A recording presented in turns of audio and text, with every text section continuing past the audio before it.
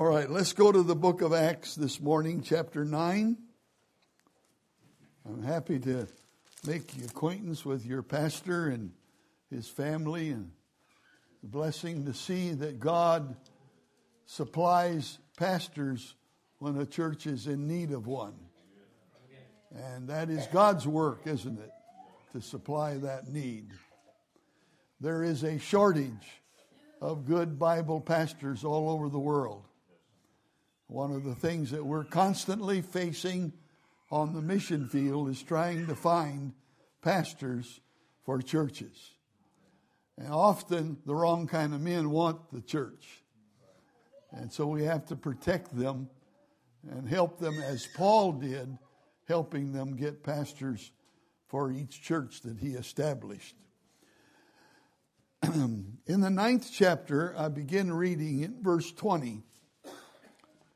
This is concerning the conversion and the call to the ministry of the Apostle Paul and the results that took place as a consequence to his conversion and call. The Bible says, and straightway he preached Christ in the synagogue, that he is the Son of God. But all that heard him were amazed and said, is not this he that destroyed them which called on this name in Jerusalem, and came hither for that intent, that he might bring them bound unto the chief priests? But Saul increased the more in strength, and confounded the Jews which dwelt in Damascus, proving that this is very Christ.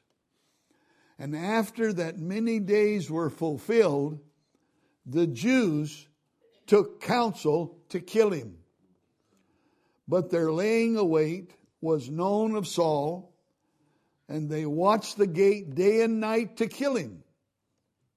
Then the disciples took him by night and let him down by the wall in a basket. And when Saul was come to Jerusalem, he essayed to join himself to the disciples, but they were all afraid of him and believed not that he was a disciple. But Barnabas, thank God for Barnabas, took him and brought him to the apostles, and declared how that he had seen the Lord in the way, and that he had spoken to him, and how he had preached boldly at Jerusalem in the name of Jesus. This morning I'd like to speak to you on the subject, holding the ropes. This is, first of all, a missionary message, but also a message to a congregation to help us understand our responsibilities to the man of God as a congregation of believers. And here you see the conversion of this man who was the enemy of God, the enemy of Christ, the enemy of the church, who had dedicated himself to doing everything he could to destroy the Lord's work. That's what he was dedicated to, believing that he was doing God's work. See, religion sometimes is a destroyer that thinks they're doing God's work. That was the case here. But as a result of his conversion, as a result of the subject he preached, because now he is preaching a message he did not before even believe himself. He believed that Jesus was an impostor, that he should not be followed, that he should not be believed, that he was not God in the flesh, and that he certainly wasn't the promised Messiah. Now he goes into the very synagogues that preached what he used to preach, and he preaches that Jesus is the Christ. That means Jesus is Messiah. Now he has been totally, completely converted. Inside and out, upside and down. He's been truly converted to Jesus Christ. That's the only kind of real salvation that God offers. A complete conversion, a complete change in everything in your life. This man made a total change in his life. As a result, many of the friends that he had before he was saved have now become his enemies. And they are in hot pursuit of this man. Danger is lurking all around this man. And he was in need of help if his ministry was not going to end soon after his conversion, because they were dedicated to his destruction. Night and day they were waiting at the gate of Damascus for him to come through so that they could kill him. Someone decided they were going to help this man. They got a basket. Now that had to be a pretty good basket to get a man in. And if you're going to have a basket and let it down over a wall, you're going to have some ropes attached to it. And you're going to have some people holding the ropes in order to give him the escape that he needs here. The escape that he was given by his new friends against his former friends allowed him to literally continue his ministry. Holding the ropes for this man of God literally enabled him to go on with a ministry that became one of the most outstanding ministries ever in existence. Starting many churches, many young men called to preach under his ministry. Writing 14 books of the Bible under the inspiration of the Holy Spirit. None of that would have happened if somebody hadn't held the rope on that occasion. See, we don't know their names. And we don't know if they had a Bible education. We don't know if they went to Bible college. But they held the ropes. And what an important action that turned out to be. See, there are different occasions in the Bible where people who are unnamed helped the men of God so that they could continue to do their work. I'd like you to go with me now to the book of Joshua in the Old Testament, clear back to chapter 2 of Joshua. And I want you to look with me at verse 15. Here's an occasion where the children of Israel are about to enter into the promised land. A group of spies were sent by them into the land to see what the conditions were, what they were going to face when they got in there. So they went in secretly on a dangerous mission. Sometimes God sends his servants into places where there is danger. Even yet today, that is true. And these men became acquainted with a harlot woman who had heard about their God, who had changed her life, who had allowed God to convert her, who was now a believer. And they became acquainted with her, and she knew how dangerous their assignment was. And so the Bible says here, she helped them leave the city under safety so that they could get their message back to the camp of Israel. This is what it says in verse 15. Then she let them down by a cord through the wall, for her house was upon the town wall, and she dwelt upon the wall. Here is a woman who had, before she was saved, a bad reputation. You see, God can use you when he converts you, no matter what your past was. No matter how you lived before you were saved, once Jesus saves you, you are able to serve Him if you're willing and want to. And so here is a woman who used a rope, and I'm going to call that the rope of deliverance. By faith, God took possession of her heathen soul. She heard what God had been doing for the Israelites. She gave proof of her faith in God by the choice that she made. See, you don't only get saved, there's evidence of salvation when it truly takes place. And that was the case here.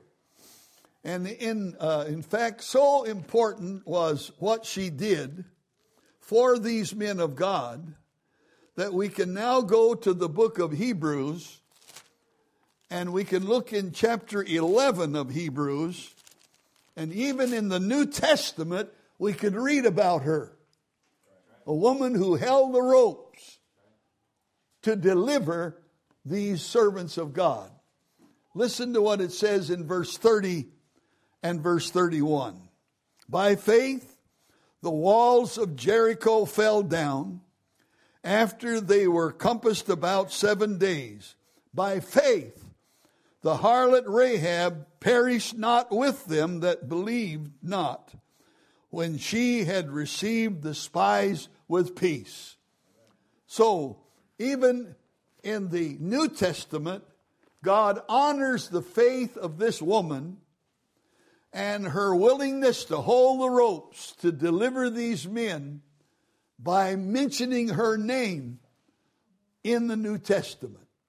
So there are ropes that you and I can hold on that I call ropes of deliverance. We can actually be the tool that delivers somebody from danger. And especially men of God who have an assignment from God, who may be in a dangerous area and need the help of children of God just to hold the ropes. You don't have to have a Bible education. You don't have to be a graduate of a Bible college to hold the ropes for God. See, sometimes preachers, sometimes your missionaries are in danger, and you may not even know it. Sometimes your pastor may be in danger, and you may not even know it. Some years ago, I was preaching in Costa Rica, and a preacher's wife who could speak some English came up to me after the service. And she said, "Preacher, do you know where you were?" And she gave me a certain date.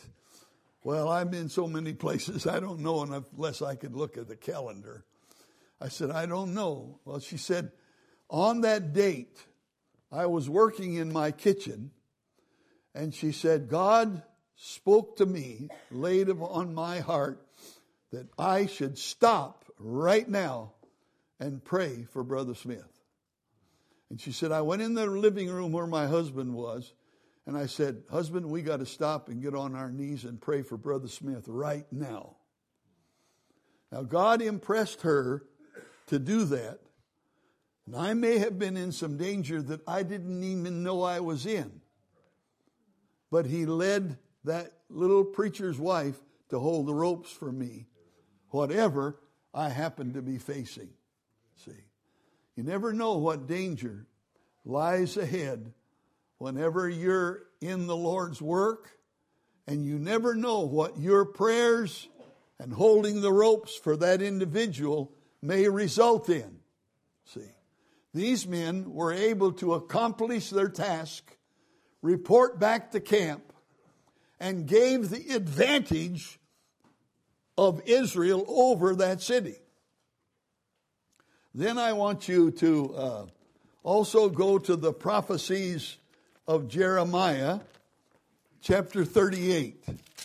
In the 38th chapter of Jeremiah, I'm going to read verse 11.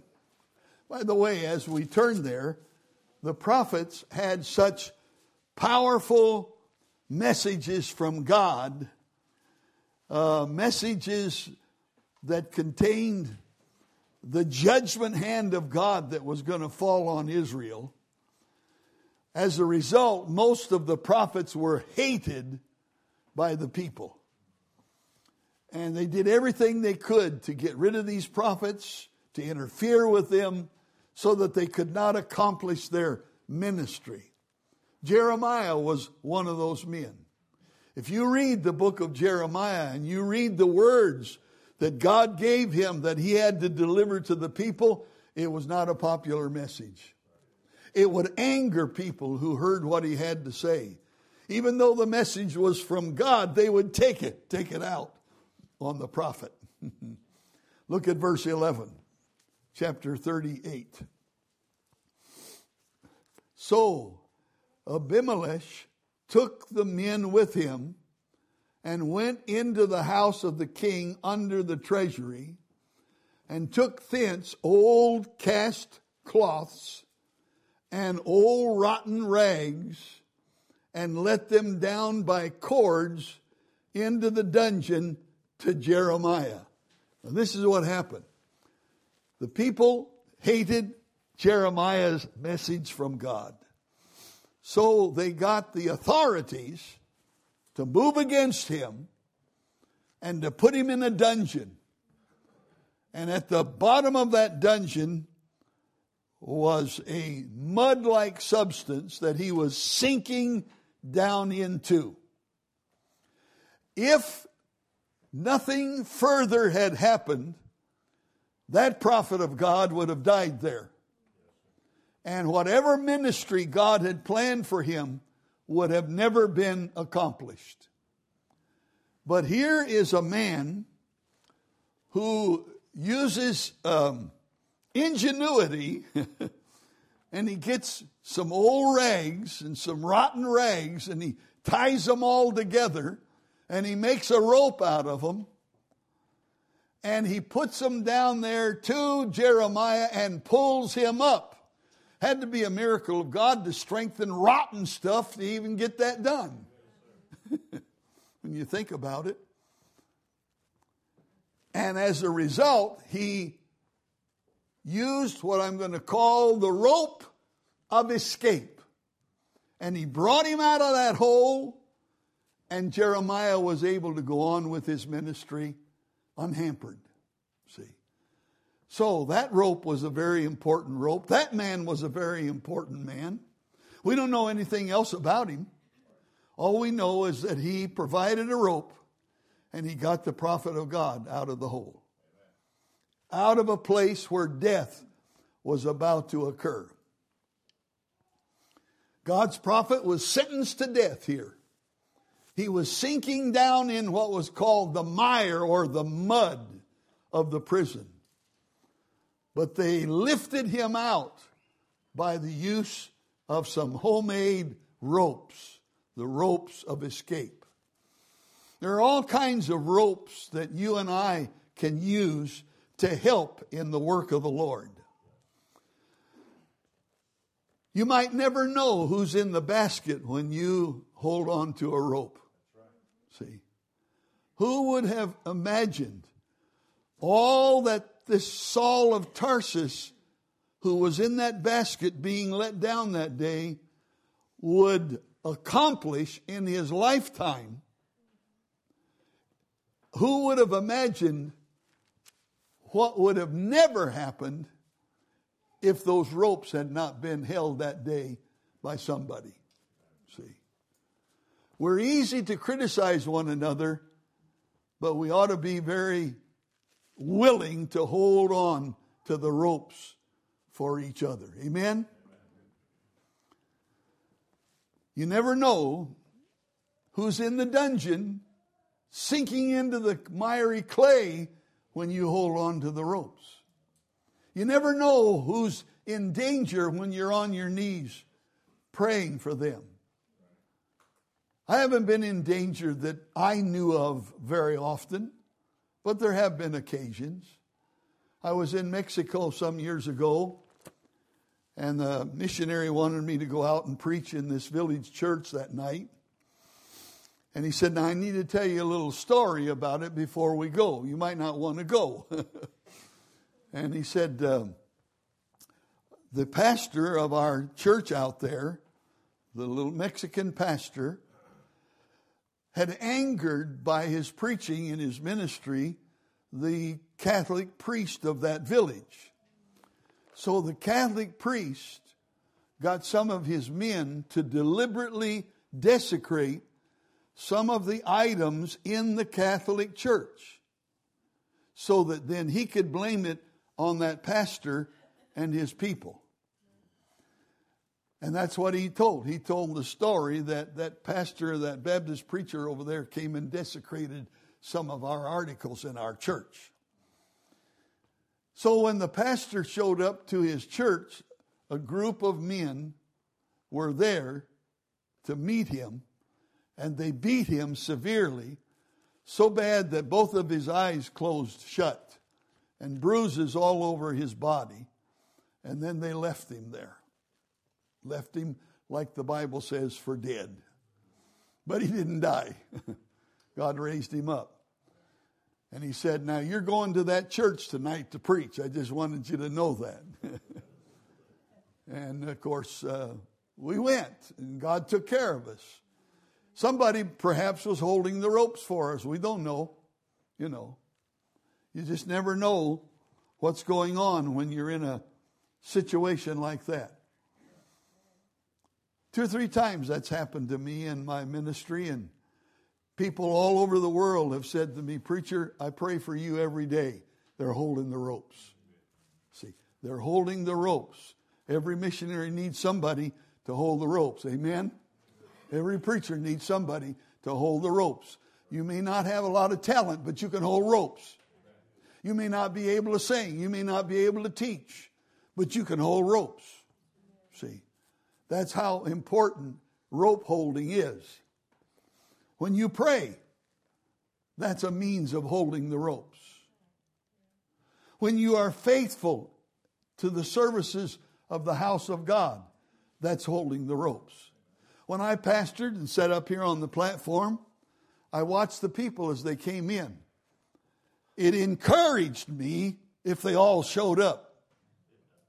It discouraged me just before I had to preach if I saw places where they used to sit and they weren't there.